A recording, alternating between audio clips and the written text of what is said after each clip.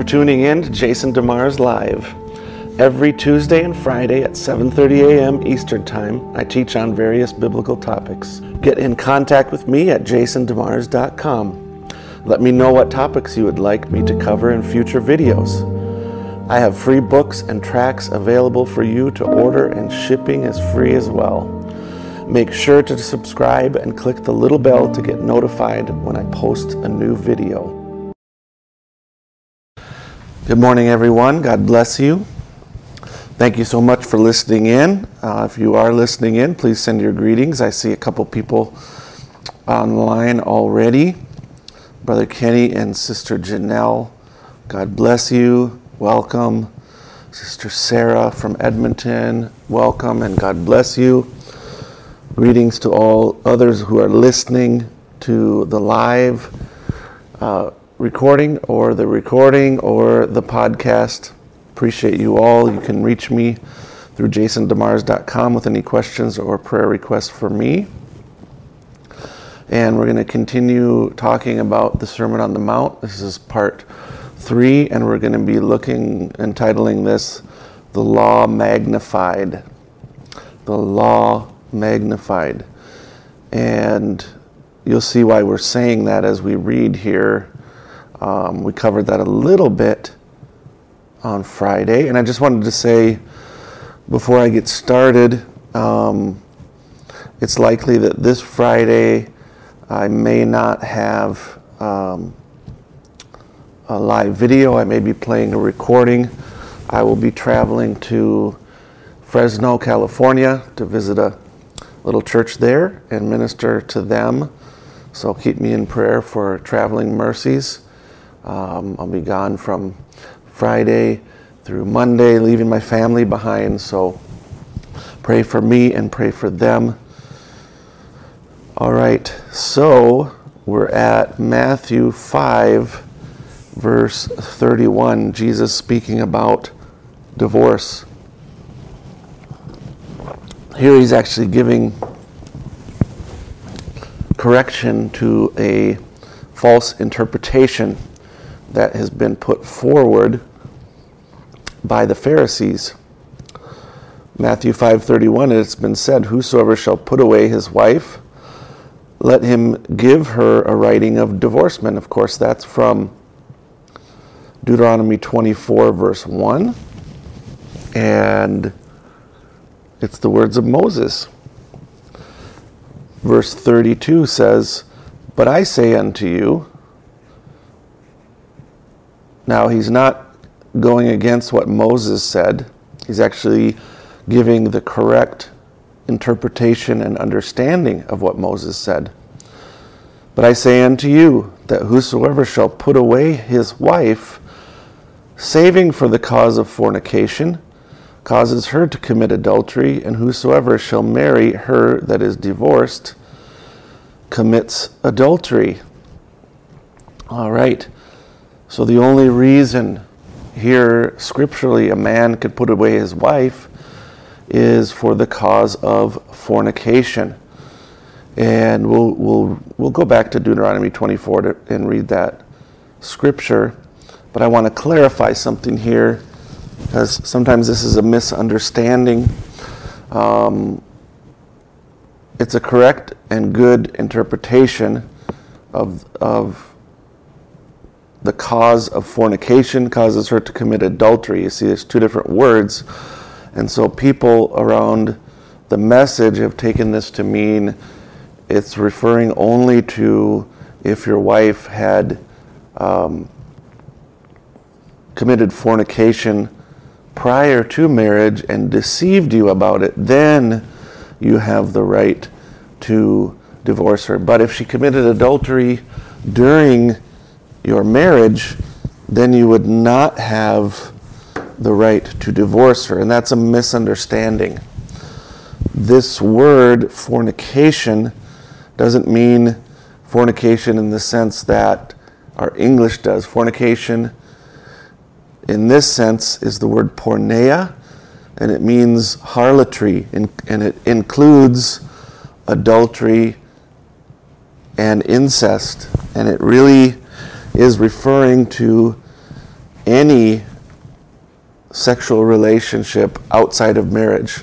Before marriage, during marriage, after marriage, any time marriage is not involved in the act, it's fornication.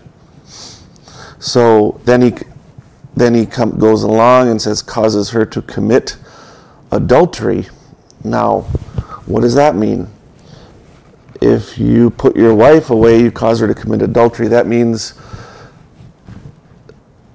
that if you put her away for any reason, that you want to, she doesn't make the bacon correctly. Of course, that wouldn't be the case for the Jewish people, but for us, if she doesn't make dinner correctly, if she frustrated you one time, you could put her away for divorce, according to one of the Pharisee school of thought in that day. And Jesus is saying you can't do that, because if you do that, you're causing her to commit adultery. Why are you causing her to commit adultery? Because she will go and marry someone else.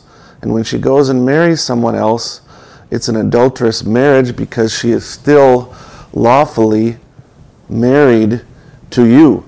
All right? Now, let's look at Deuteronomy 24.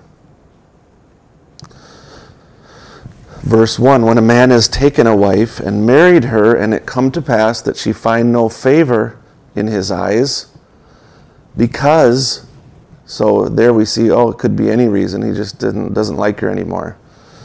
But then Moses gives a because he has found some uncleanness in her, okay? So she finds no favor because he's found uncleanness. So what is uncleanness? The word uncleanness is the word nudity.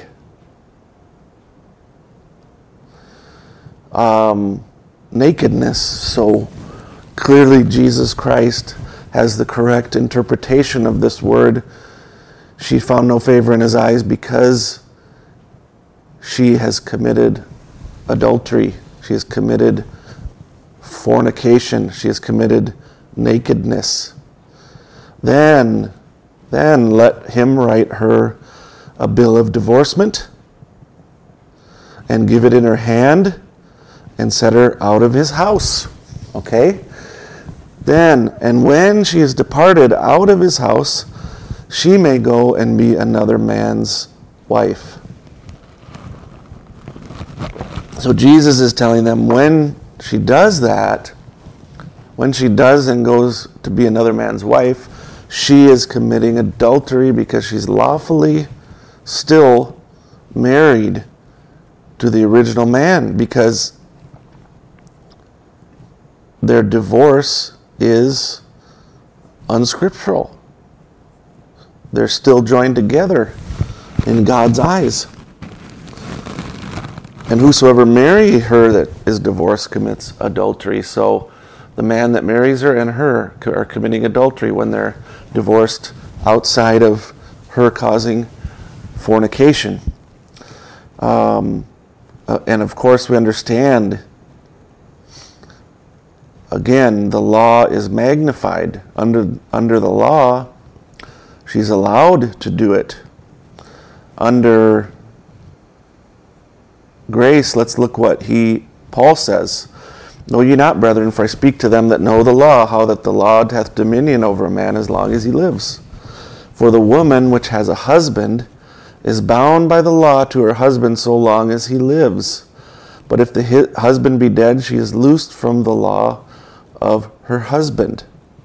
So then, if, while her husband lives, she be married to another man, she shall be called an adulteress. But if her husband be dead, she is free from the law, so that she is no adulteress, though she be married to another. So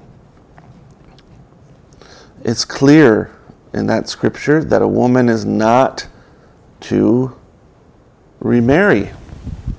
She's not to remarry unless her husband is passed away. And so when he's passed away, when he is dead, she can get married again. But if he's alive, she's bound by the law to her husband so long as he lives. Amen. And in almost every case, a man that divorces should also remain unmarried unless his wife has passed away, because it's a very narrow reason that a man could be remarried. And the reality is, most circumstances, the man is also guilty and would be in a situation where he cannot get remarried. It's very narrow. Matthew 5:33, again, you have heard that it hath been said by them of old time, you shall not forswear thyself, but shall perform unto the Lord thine oath. The word forswear there means to commit perjury. In other words, you shall not bear false witness, you shall not lie, but shall perform unto the Lord thine oaths. But, Jesus says, verse 34, but I say unto you, swear, make no oaths, swear not at all, neither by heaven, for it's God's throne, nor by the earth, for it is his footstool, neither by Jerusalem, for it is the city of the great King. Neither shalt thou swear by thy head, because you cannot make one hair white or black, but let your communication be yea, yea, and nay, nay, for whatsoever is more than these cometh of evil. All right, so looking at this verse, we understand we are to live in such a way that when we say yes, we don't need to swear. I swear I'm telling the truth. No, your life speaks enough to where people would know that your yes means yes and your no means no. No oath is needed, no swearing is needed. And beyond that is this life where I would even say just about even New Year's resolutions. It's like you come around to this time of year and you make promises that you're going to do this or going to do that. And Jesus says, just do what you're supposed to do. Just do the right thing. There's no need to make a big fanfare about it and say, I swear on my life I'm going to do this. I swear. People say this. I hate to even say it. I swear to God. Da da da da da da da. No. A Christian doesn't need to do that. Let your yes be yes and your no be no. Don't go beyond. There's no need to go beyond that. Your life should speak of your integrity. Verse 38, you have heard that it hath been said, an eye for an eye, and a tooth for a tooth. But I say unto you, that you resist not evil, but whosoever shall smite thee on thy right cheek, turn to him the other also. And if any man will sue thee at the law, and take away thy coat, let him have thy cloak also. And whosoever shall compel thee to go a mile, go with him twain. Give to him that asks thee, and from him that would borrow of thee, turn not thou away. And so, again, this is the law of Moses, an eye for an eye and a tooth for a tooth. What people have done to this scripture, they've taken that from the judiciary sense of speaking of the the legal system of the Jews that was put in place by the Lord, this was for judges. Judges were to enforce the law in this way, but people took that and applied it to their personal life. Jesus is correcting that. He's saying that is not for your personal life. That is for the judges to decide. For your personal life, what I tell you to do is don't resist evil. If someone slaps you in the face, offer the other part of your face. Don't retaliate. Vengeance belongs to the Lord. Let Him accomplish His purpose and justice. And if anyone will sue you at the law and take away your coat, give him your cloak also. So this would be like saying if someone sues you for your coat, give him your shirt also. So don't resist the evil. Don't go against it. Just say yes. Of course, a Christian would never behave himself in such a way where he gets sued. But if he's sued because of his faith or something that has something to do with the Word of God, there's no compromise on that. We take our stand. But if someone is suing you for a personal belonging or trying to take something that belongs to you, give it to them. Here it says, whoever shall compel thee to go a mile. There was in the Roman times, as Rome being the conqueror and people in Israel not having rights as citizens, they could be compelled to carry items for people in the Roman military for a mile.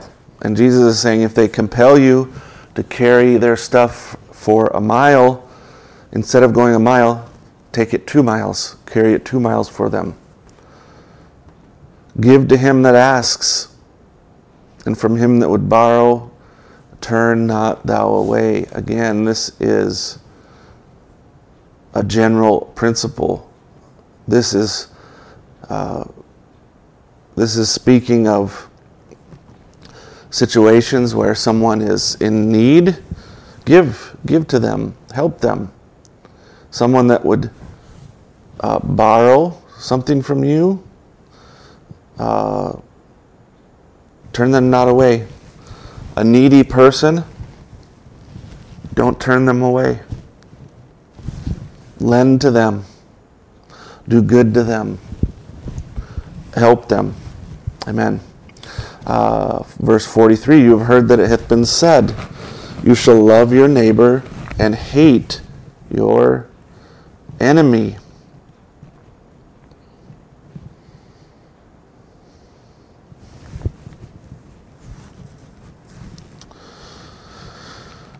So, number one is, this is a false interpretation. It does say you shall love your neighbor, but it never, ever says to hate your enemy. This is a misinterpretation and a misunderstanding of the word. So Jesus is bringing, in this sense, bringing correction and magnification to the law. But I say unto you, love your enemies, bless them that curse you, do good to them that hate you, and pray for them which despitefully use you and persecute you, that you may be the children of your Father which is in heaven. For he makes his sun to rise on the evil and on the good, and sends rain on the just and on the unjust. All right, so love your enemies. And then he breaks that down. What does it mean to love your enemies? Does that mean to have a warm fuzzy in your heart? Oh, I just feel so warmly about this person that despises me. No, that's not what it means. I'm going to take a minute to greet some people here. Sister Jay, God bless you. Brother Aaron, good morning and God bless you. Sister Mai, God bless you. Sister Chantel, good morning. Brother Langston, God bless you also. Greetings to you, Sister Rhonda. I'm just reading one of these statements.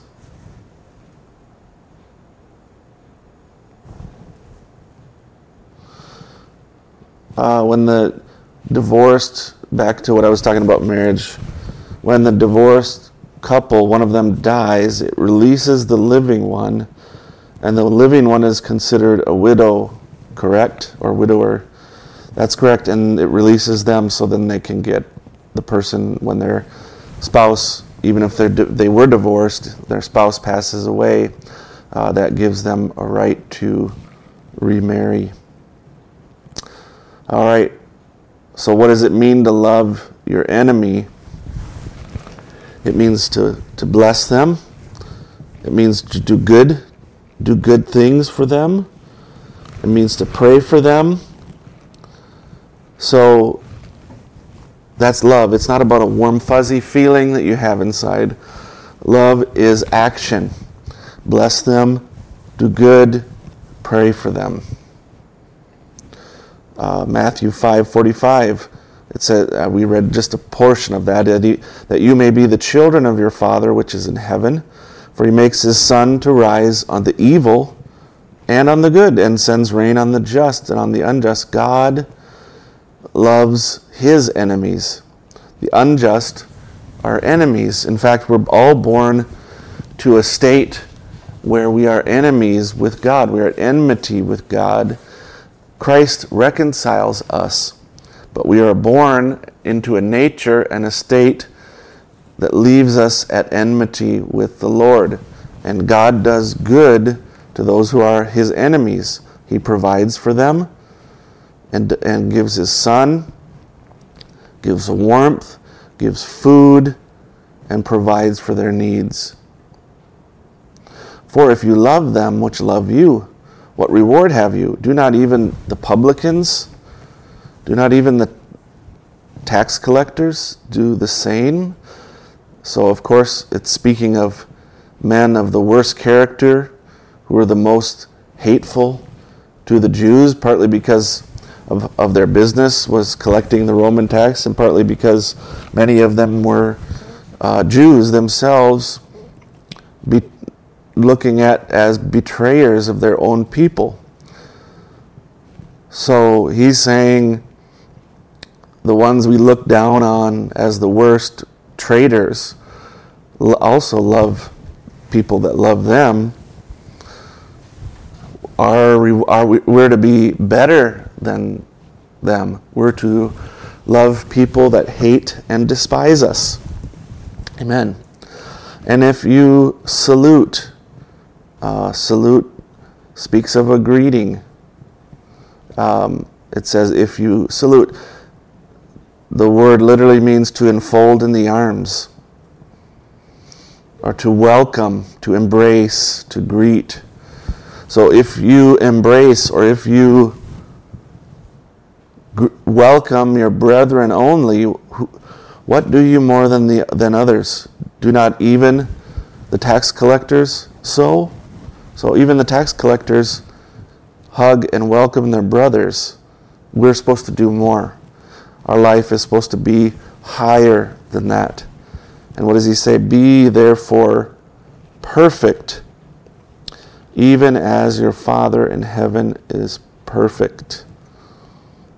Be there, oh my goodness. So if God demands to us to be perfect or complete, even as the Father in heaven is perfect, he has to make a way for that.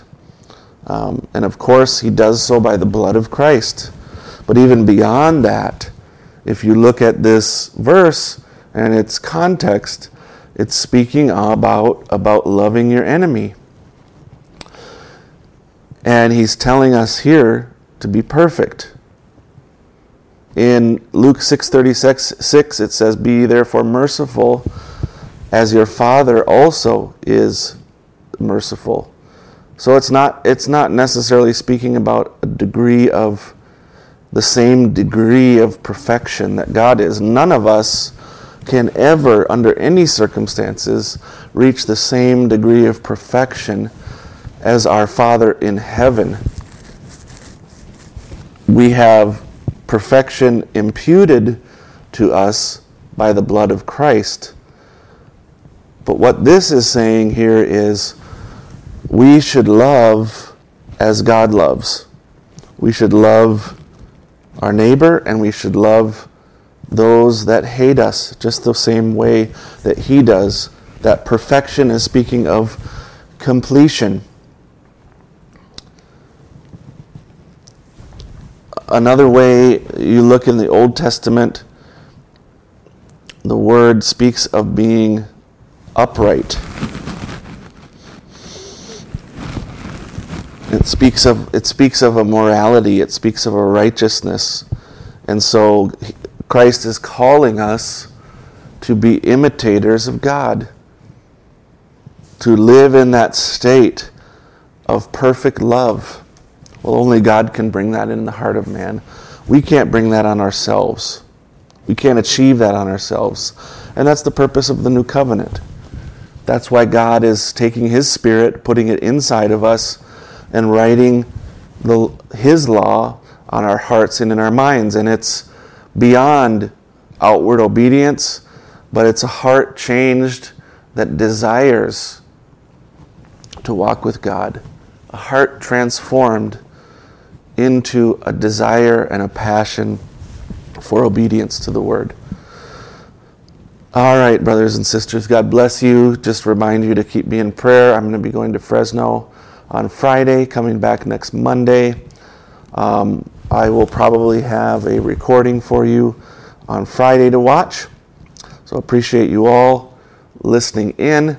Have a wonderful day and a wonderful rest of the week. May the Lord richly bless you.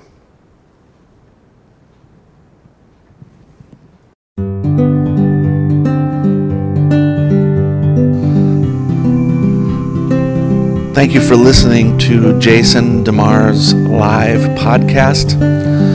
New episodes are posted every Tuesday and Friday. We thank you all for listening in. You can also find me on Instagram, Facebook, or YouTube to watch the video portion of this. May the Lord richly bless you. Thank you.